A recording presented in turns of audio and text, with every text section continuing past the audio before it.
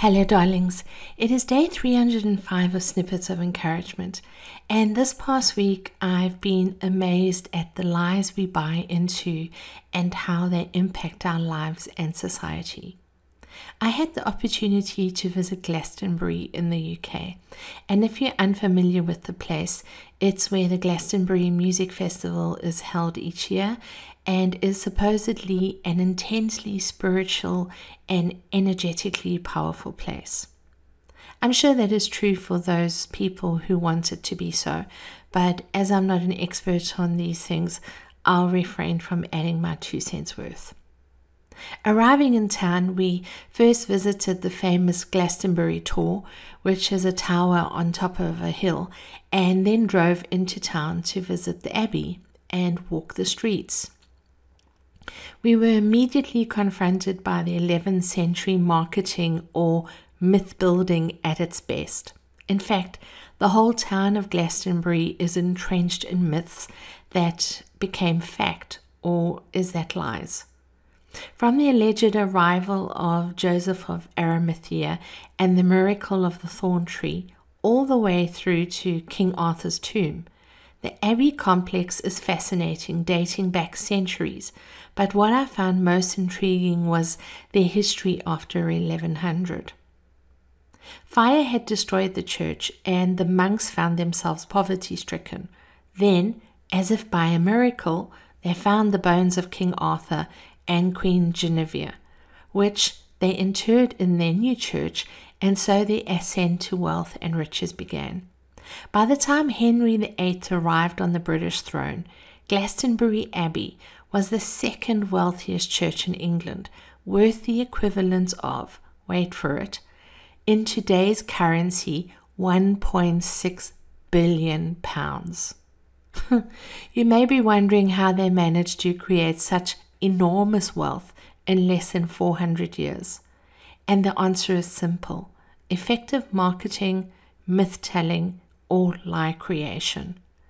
Pilgrims flocked from throughout the realm, bearing gifts as they came to worship at the tomb of King Arthur and gaze upon the many relics that the church had acquired.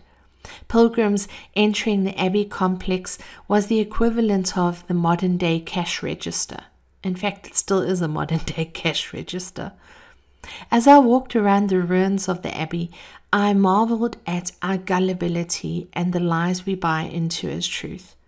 We've done this throughout history and continue to do so today. Perhaps we no longer feel so indebted to the church, but we do buy into the lies that are pervasive in today's society, centered on equality, social justice, racism, consumerism, etc. This is a topic I've spoken of in different ways in the past year, that being our need to wake up and live consciously.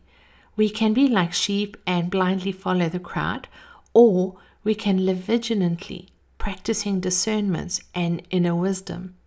You and I may not be hoodwinked on a grand scale as those people of old. However, perhaps we're buying into little lies in our lives that are corrosive to us. Think about your life for a moment. Is how you think and speak to yourself true? Is how you think and speak about others true? Is how you view your life and the role you play in it true? Where have you been fooling yourself and hiding behind the lies you've created for yourself? These are not easy questions to answer. I know that. It can feel like someone is placing a red-hot poker in your eye and you want to say, "Oh, shut up, Angela." But think about it for a moment. If you find that you've bought into a lie in your life, it may be time to extricate yourself from it and set yourself free. Living a lie while comfortable will never bring you joy. So be encouraged to rid yourself of your King Arthur fantasies and start living your truth, whatever that may be. You've been listening to Snippets of Encouragement with Angie Barnard. If you've enjoyed this snippet, share it with a friend. But more importantly, now that you've received, get out there and encourage somebody else. Have a wonderful day. Bye-bye.